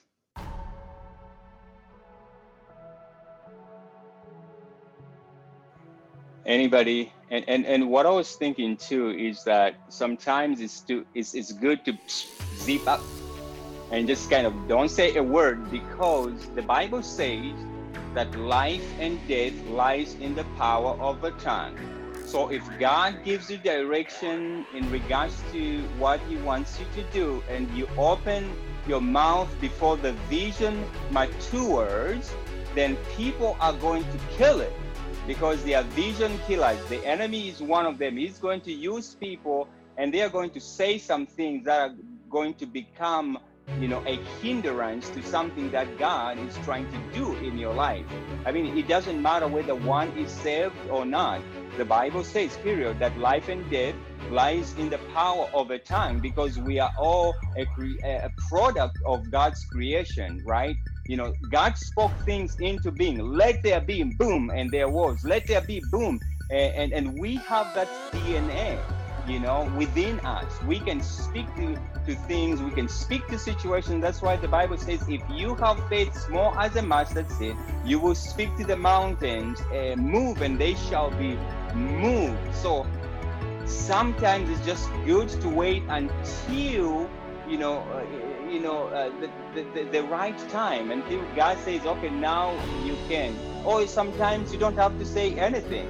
You just let it roll and let people see it for themselves, right? Why? Because the Bible says that we are later sent from God. So one thing that I personally know about the later is that it's always addressed to somebody else, right? You don't sit down and say, oh, dear Ben or dear Brian, how are you doing? I'm hoping that this season finds you, yada yada. Nobody does that. You can't address a letter to yourself. It is always addressed to somebody else. So if the Bible says that we are later sent from God, then we need to let people read off from us. Let them read the content, whatever it is that they want to learn about God. They want to find about the love of God. Let them see it in the way that we relate with them. Let them see it in our actions. Let them see it in the things that we do. The Bible says that we are in the light. We are walking in the light. So let the content, let that light of God shine upon your life, and let that word of God that is in you, all right, just picture something, an object, all right, just picture. I want to take this opportunity to thank all the guest speakers that we've had throughout the studying of the book of Daniel, and I'm excited for the ones that are coming in the next few chapters. Also, special thanks to Katendi for this amazing song called Ndemi Totela. Let's go back into the study. Object that is in the dark, and it's all covered with this scripture, all right? Just picture that for 1 second. It's in the dark, and then when the light shines on that object, what's gonna happen? So the people who are in the dark, they're gonna start seeing what is written on it, right? So that the same way we need to be like that. We carry the word of God. We walk in this dark world. Let that light of God illuminate all this content that people want to see. Sometimes, hey, you just need to be quiet and let them see. Oh, Daniel now is promoted. He's one of the top, 3 officials in Babylon. Oh wow, I didn't see that coming. Yeah, he was wise. He was wise because he trusted on the Lord. He was one person that would just never share things anyhow. He understood, he had the word of God, and that's why the Bible says, God was saying to Ezekiel, eat the scroll. Don't speak a word until you are full, until that vision matures. For a vision is for an appointed time, though it may tarry. Okay, I know you have the age to speak it out, to let everybody know that the wrath of God is coming on you if you don't repent. It's like, no, it is for an appointed time. Wait until it matures. When it has fully matured, then you will speak it out, and that at that time God will have prepared people to do his thing, and then even I like what a lot of you said about moving in step with the Spirit of God. When we look at Genesis, God gave Adam some work to do, right? Adam was gifted in his own area. It doesn't say specifically, but we know that he was given a lot of responsibility. He was given work to do. He was in the presence of God. That's where God instructed him. He was in the presence of the Lord. So it is imperative, like you say, to move in step with the Spirit of God. And if you look out at the life of Jesus Christ, he was, everything that he did was just centered around the Holy Spirit. Number one, first of all, he's born of the Spirit, right? And then he's baptized by the Holy Ghost. He's led into the wilderness by the Holy Ghost. He says that there's nothing that I do that I don't see my Father do, nothing that I say that I don't see my Father do. So even as we exercise these spiritual gifts, God wants us to get to that place of wisdom, by His Spirit, to get to a place of discernment by His Spirit, where we can discern when the enemy is trying to attack, and use the wisdom that God has given us. Remember, the Bible says that the serpent was the wisest creature that God ever created. All right, but you know what? We serve a God who is wiser than the serpent. So God is able to give you and I the wisdom, to discern the enemy's tricks. The Bible says we are not ignorant of the devices of the enemy. So if we hold on to the Lord and we walk in step with the Holy Ghost, a lot of the issues that we face, the daily battles, we are going to be able to overcome those issues. So as we enter even in this season of preparation, I'm just praying that God may cause us to go into that deep sleep, the same sleep that He put Adam into, that God may cause us to be a people who are going to wait on Him, on what I call this ER table, all right, because I believe that God is getting ready to do something, in our lives, if He has not already, started doing that. And I know probably some of you have already gone through the furnace, and some of you are probably about to go through the furnace, and you're wondering what's going on. Am I going to survive this? But I want to let you know that you will survive it, because the Bible says that our God is a consuming fire. Our God is a consuming fire. So you may go through that fire. It's not going to burn you. It's not going to burn you, because you are under the wings of the Almighty God. He's the same God. He's the same God that appeared to Moses in that burning bush. And Moses was like, wow, why isn't that bush burning? Why is it not consumed? Because that bush was burning in the presence of the Lord. And He says, don't come near, take off your shoes, because this is holy ground. This is holy ground, So God is a consuming fire. Fire is part of the nature of God. So even though you may go through it, that fire is not meant for you. It is meant for those who are opposing you. It is meant for those who are against the will of God, not children of God. You may be in the den of lions, but those lions are not going to consume you. They will not devour you, because our God, our Lord Jesus Christ, He is the Lion of the tribe of Judah. So God is going to keep those lions away from you. God is going to keep that situation calm for you. That's the type of God that we serve. So as we go through different seasons of our lives, and some of us are praying for wives, some of us are praying for husbands, some are praying for children, some are praying for new jobs, some are praying for new heights in ministry. As we enter through that season, allow God to put you into that deep sleep. But the secret is that you gotta be in tune with the Spirit of God. The secret is that you gotta allow God to work in you. Be in the spotlight. Be in the spotlight, because that man that is coming for you is not looking in the bars, on the restaurant or grocery store. He is going in the spotlight. He's going in the spotlight. Remember when who was this?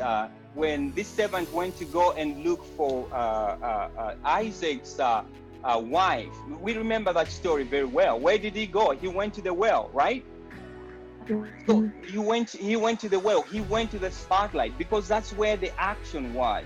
The well is symbolic of life. The well is symbolic of everything. There was water there. Water, symbolic of life. It's symbolic of purity. Water, is the one that they would use to, wash, to bath, to be clean, to feed the animals. It was a symbol of wealth. So the well was where the action was at. And then this servant goes there to look. He's just waiting to see if I find somebody. He prays to the Lord.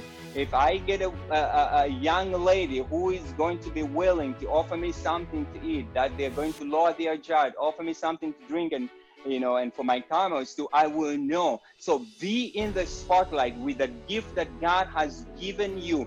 Be in your zone, be in your element, be deep in the work of the Lord, and let everything else fall off. And I promise you, the grace of God is sufficient. And I know that sometimes it's hard. Sometimes you're like, God, I need somebody, just somebody to be with somebody, talk to somebody, or something like that. Or you're praying for kids or something like that, new job. I know those things are important, but be in the spotlight, because when you are in the spotlight, the grace of God is sufficient. God will give you strength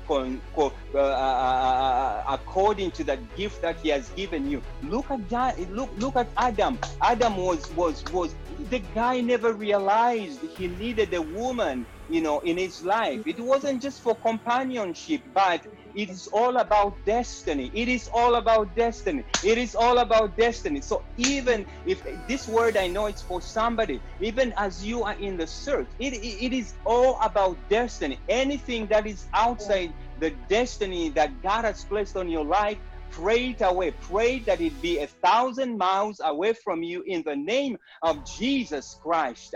In the name of Jesus Christ. This is all about destiny. So Adam is deep, is doing the work of God. God is like, I gotta put this man to sleep. And he's talking to Adam in the cool of day. I'm just, and this is my imagination. In the cool of the day, he's talking to Adam.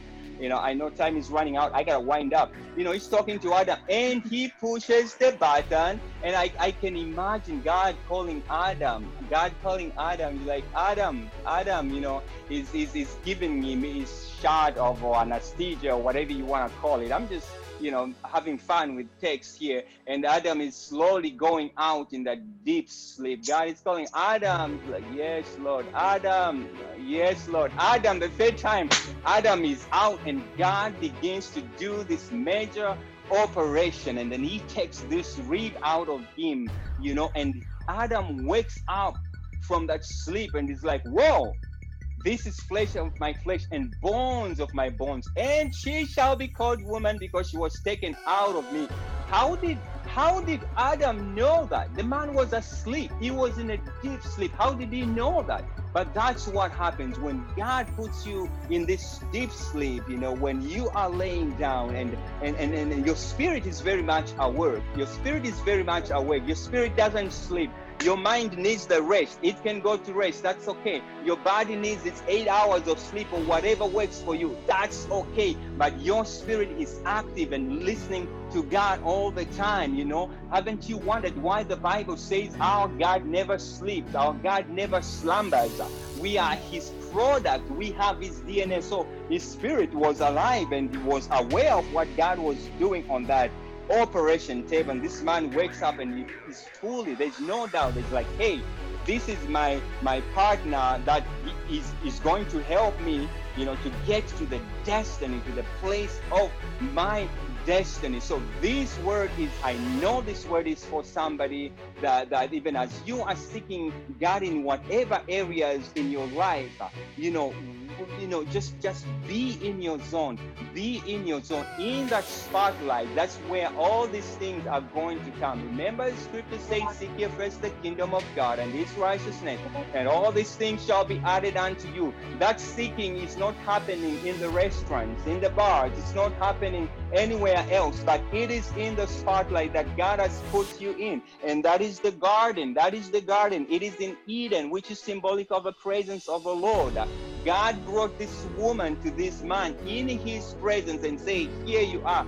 This is the person that will incubate your vision. This is the person that you will incubate your dreams, because she has such powerful, instincts. She will help you. The two of us will carry out my commands. You can't do it alone. The two of you. That's why Scripture says two cannot walk together unless they agree. So again, I pray that you will pray, that anything that comes your way will be 1,000 miles away, because those things are going to seek out to destroy your ministry. They are going to be altars, or images of God, as we have learned, things that are going to be so deep in your head that they are going to to kind of create a disconnect between you and your God, and which is going to fall back in the same situation that we saw with King Nebuchadnezzar and his people. So now be careful with the members of your body, these articles, the eyes, be careful, on how you see things. With your eyes, if you have to readjust the lens through which you are seeing the direction that God is taking you in, do that, because I'm telling you, be in the spotlight. That's where the grace is. That's where the promotion is. And it is, when you even come before the kings, just like Daniel did, just like he did. Just like Daniel did, all right? It is not just so much about showing up before the king. Come on. But it is about what you bring to the king's table that makes it worth his time. Right.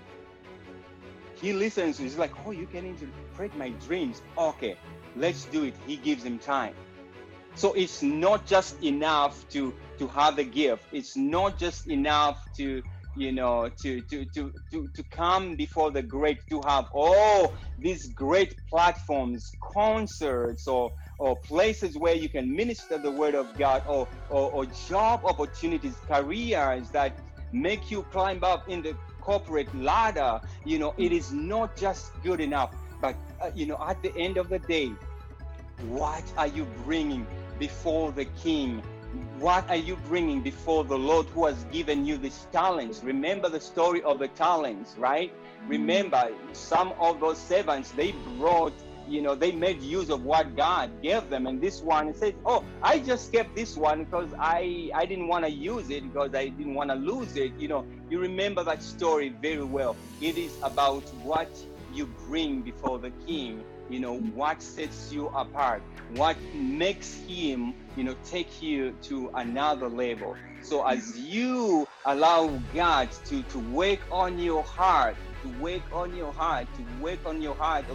this operation table, I pray that as you get up from that sleep, that your spirit will be sensitive to what God is calling you to do, that God will give you the grace and the anointing, the wisdom and the revelation and the discernment that you need, to be where you need to be, because that's everything there. That's everything that you need. Everything that you need is tied up within the gift that God has given you. The Bible says that God had not caused the rain to fall because there was no man to till the land, because there was no purpose. So God's provision for your life is tied up. It is married to the purpose, that God has for you. So that's why it's imperative, when God gives us a vision, God gives us direction, we write it down, because that vision will create the discipline that we need to follow through that vision. The Bible says that without a vision, people cast off restraint. There are no brakes. They can go wherever they want to go, do whatever they want to do with whoever they want to do it with, because there's no direction. But when you have a vision, you have purpose, you have direction, and with the help of the Holy Spirit, He will help you, fulfill that. The Bible says that a man, can make plans, right? But the Lord orders his steps, right? I like what TDJ says, TDJ Jake said that God pays for what He orders. Mm-hmm. All right. So if God has given you this calling, this vision, He is going to, to make sure that you get in that spot.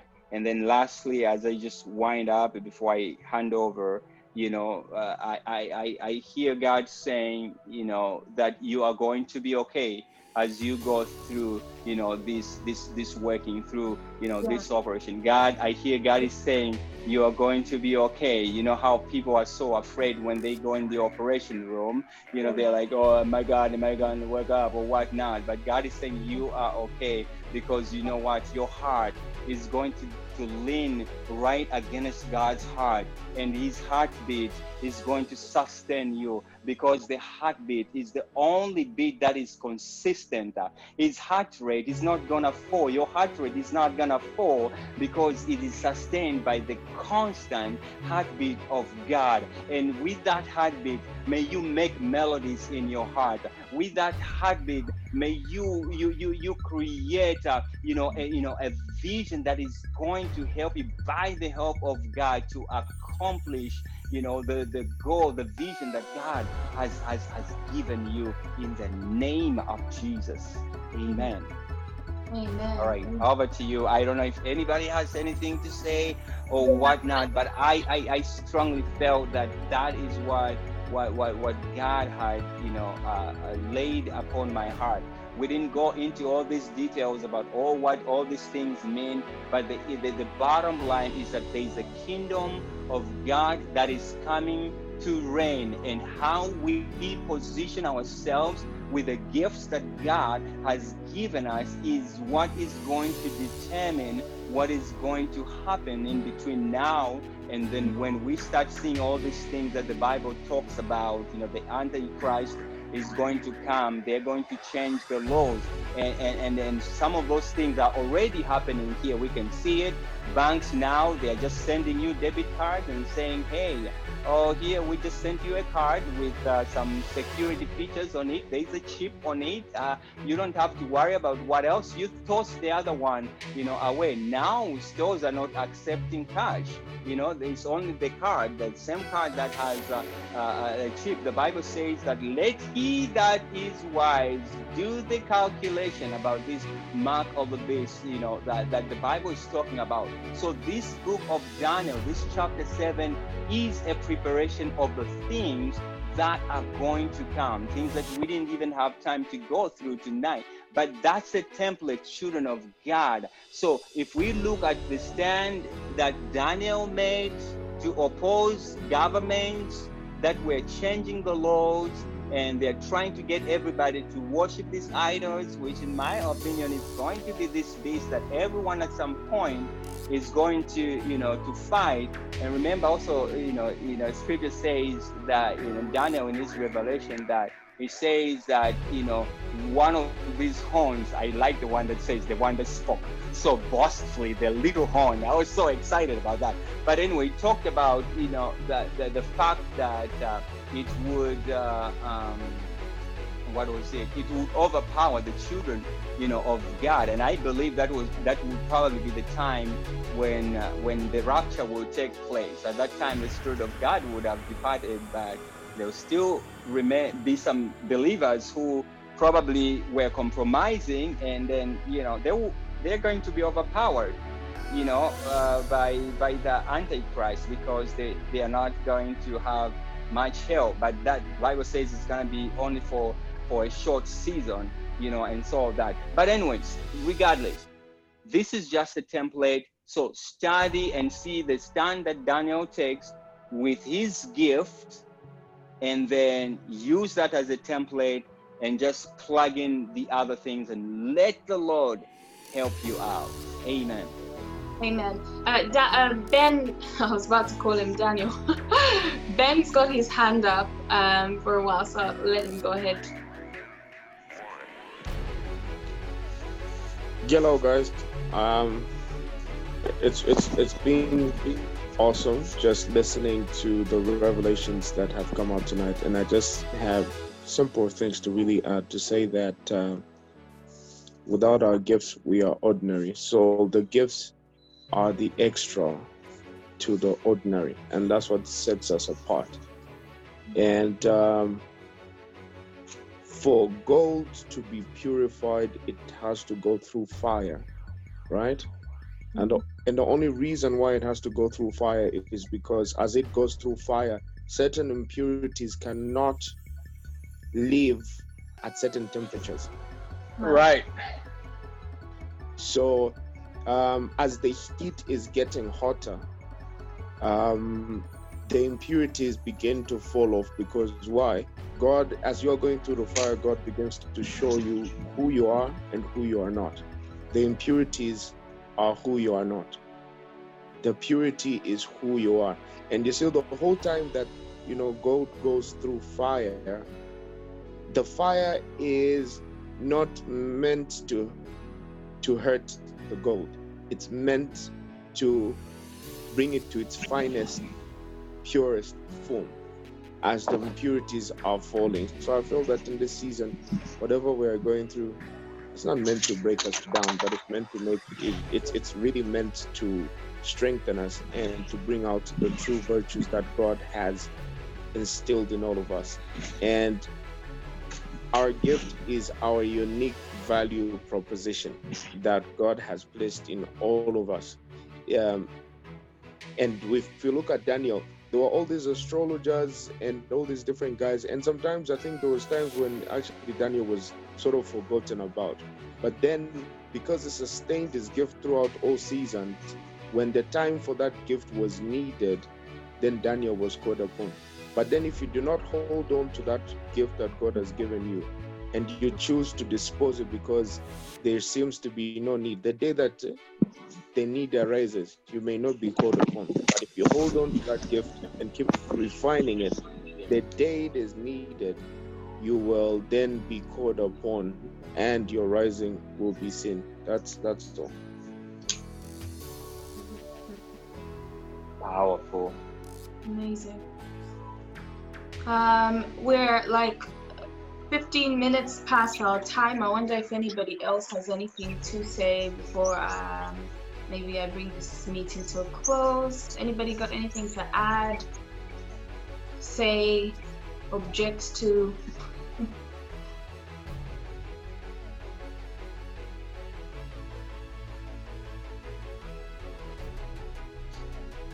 Okay,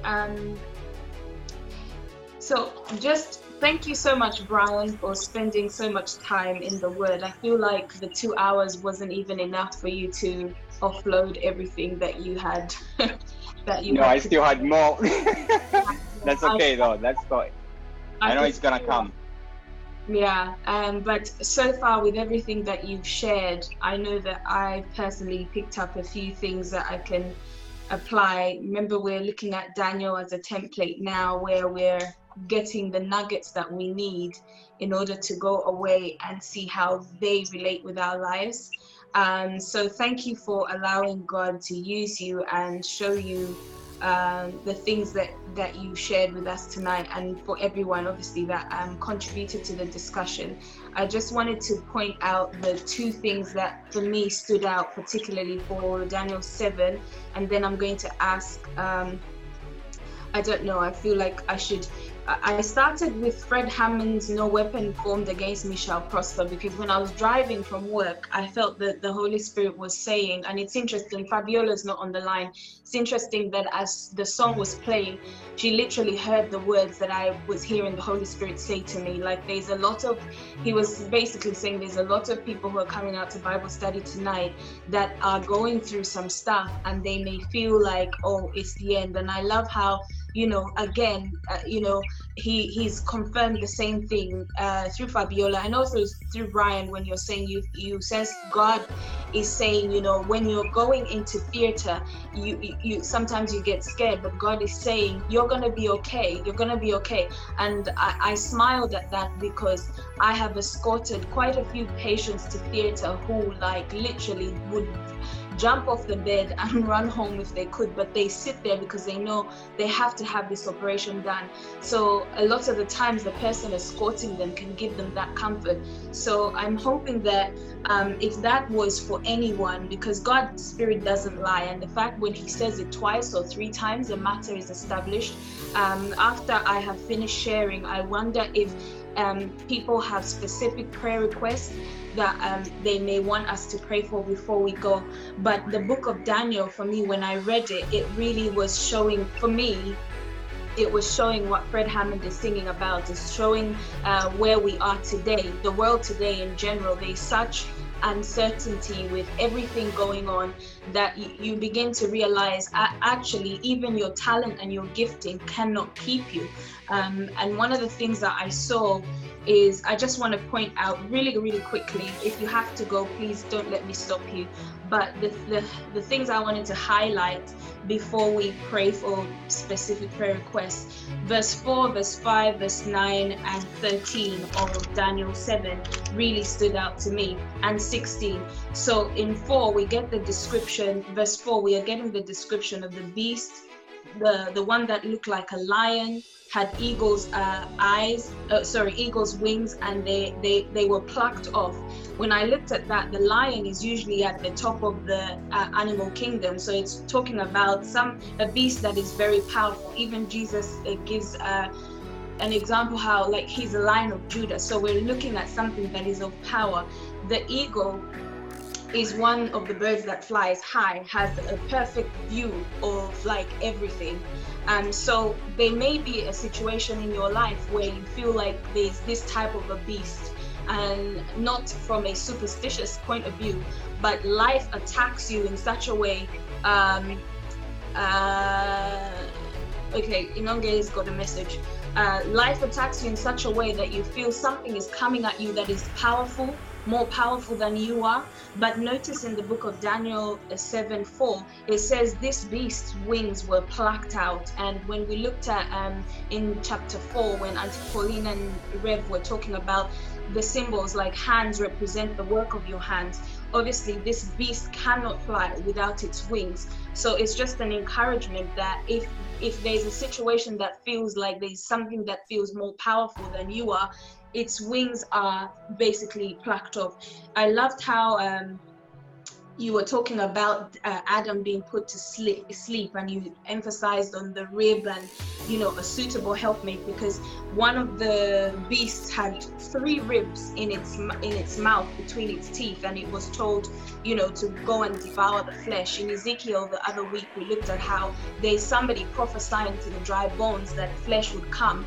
But sometimes in life we are attacked by something that comes to attack our flesh, that attacks everything that we've worked very hard for. The rib in obviously human anatomy represents something that protects the vital organs, and in scripture we know that the woman is created from Adam's rib, which represents a suitable helpmate. So sometimes you might find that there is something that you have been working on that, you know, I don't know, you're passionate about, and you're walking in line with what you should be doing, but the enemy comes and attack the very thing that you're working on, and it is a suitable, I don't even know how to phrase this, but it attacks the very thing that God has put in your life, or it may feel that way. And again, fear may come from that area, but notice how in the later verses it talks about how these beasts were all defeated.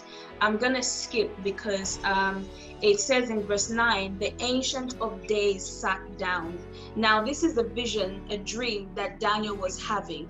So in our dreams and in our visions, may we be able to see the Ancient of Days take his rightful place in what we are seeing, in what we are going after. May the Ancient of Days, who is God himself, because all these beasts were not defeated until the Ancient of Days came and sat down. And it says in verse 13 how there was a night time. I saw in the night vision, and behold, one like the Son of Man. The word there, night, as we know with Hebrew, the word bed can mean several things, as Brian went through.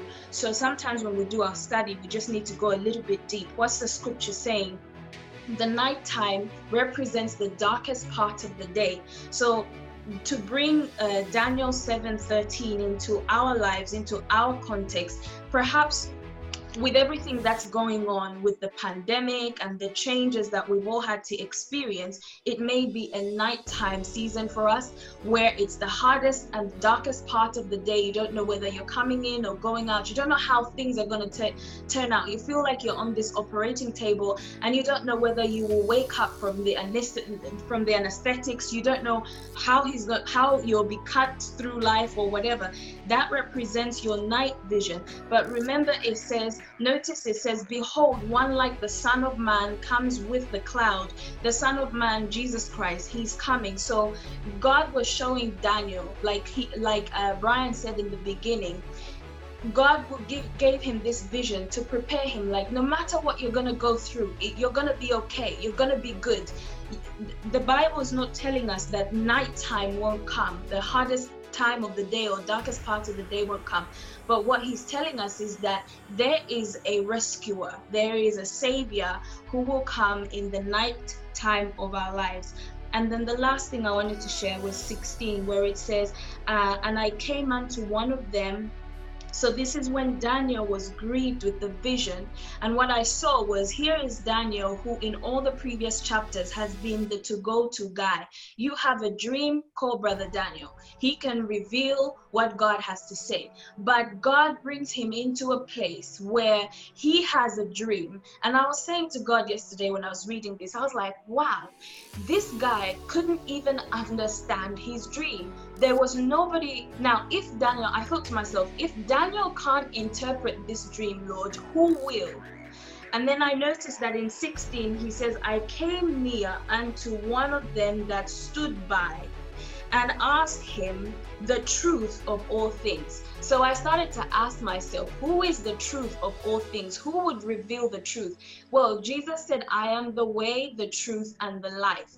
So when you look at Daniel in his, anointing and his gifting, since we've talked a lot about gifts, there's something that God wants us to see, that gift alone will fail you. You cannot operate in your gift without the Holy Spirit, without the Spirit. The Bible says that Daniel had a spirit of excellence. And I think Derek reminded us last week that excellence is a spirit. So with 16, we see how Daniel is, like Brian said, he was, afraid, wanted to run, or, whatever words you might want to use to describe his emotional and mental status. He just couldn't interpret this one. He interpreted everything. He read the writing on the wall. So if he wasn't able to, if his gifting wasn't even able to show him what the meaning of this was, then who would? And I realized that all of this stuff was happening in the dream. He got the interpretation of the dream in his dream, because no man in his awakened life was able to interpret this. So this is how faithful God is. When he gives the dream, he will either prepare people around you to give you an interpretation, but like Daniel here, he says in 16, I came near unto one of them that stood by and asked him the truth of all things. Personally, I want to use my wisdom and my reading of previous scriptures that answer scripture. Scripture answers itself. Who is the one who would reveal all things? The truth is Jesus himself. And then it says, so he told me and made me know the interpretation of these things. So that for me spelled out, Twila, no matter how talented you are, no matter how gifted you are, there's gonna be a stage in your life where your talent, your gift alone is not able to interpret your dream. And you're gonna have to go to the one who reveals all truth. Let him be the one to tell you, what I'm showing you means XYZ.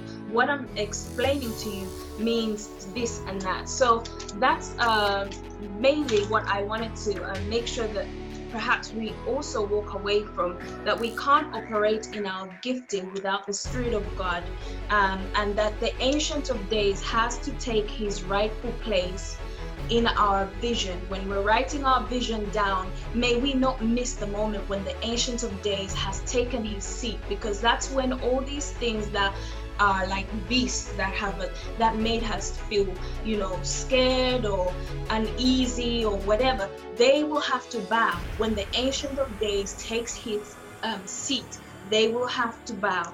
And so that was it. And some of the supporting scriptures I had was Proverbs 25:2, which talks about it is the glory of God to conceal a matter and the glory of kings to search the matter out. And that's what Daniel did. So I pray that we do take that template to go away and search out the matter, search out what God is trying to show us. I don't know if anyone else has anything to say. I know we are way over time, but if we don't and people want to quickly share prayer requests, then I'm gonna ask if Ben could kindly pray to close for us, please.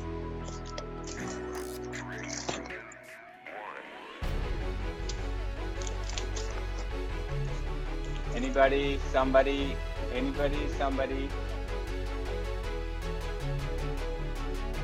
All right, Trilla, less than a minute. So something that the Lord just reminded me that I was gonna share is that while God elevates you with the gift that He has given you, whether it's business endeavors, whatever that will look like, or whatever that looks like now, what He's saying that be very, very careful and watch for pride, because pride was something that Daniel really guarded his heart against. When the magicians failed to interpret, and he goes before God, he says, there is a God, I know I can't do it, no man can do it, but I know a God who is able to do that. So the Lord is saying that just watch your heart. King Solomon was one of the wealthiest kings that ever lived. He sought for wisdom. He said, God, you have entrusted me with these people that my father, led. But how am I going to do that? I'm only asking for wisdom. But God gave him wisdom. But you watch what that wisdom did to him. At the end of it all, it destroyed him, right? It destroyed him. That wisdom destroyed him, and he started, he goes back to Egypt, the very place where God delivered them from, and he's buying all these donkeys and all these things, and he's getting, he's receiving gifts from, was that Mordecai? You guys can read the story. But at the end of the day, that crushed him. That crushed him. And also, and lastly, the last thing I'm gonna say, that every person, every character pretty much, not every, but most of them, that had the gift and had come before the kings, they themselves either ended up being kings or they ended up being leaders. Look at David, he came before, King Saul, right? He played skillfully, he played the harp. At the end of the day, what happens? He came before the king, and then he became king. And then look at what happened to Joseph, with his gift. He's brought in the palace. What happens at the end of the day? He becomes the leader in the entire land of Egypt. And then you can find many other, examples, and it's exactly what we see with Daniel here, but he was watching for pride. The magicians, enchanters, sorcerers, they say, tell us the king, may the king live forever, tell us the dream, and we will interpret it. But Daniel comes on the scene. He says interpretations belong to God. Mm-hmm. Amen. So watch out for that. Amen. Ben, you can pray for us, but I just want to read what Inonge had also.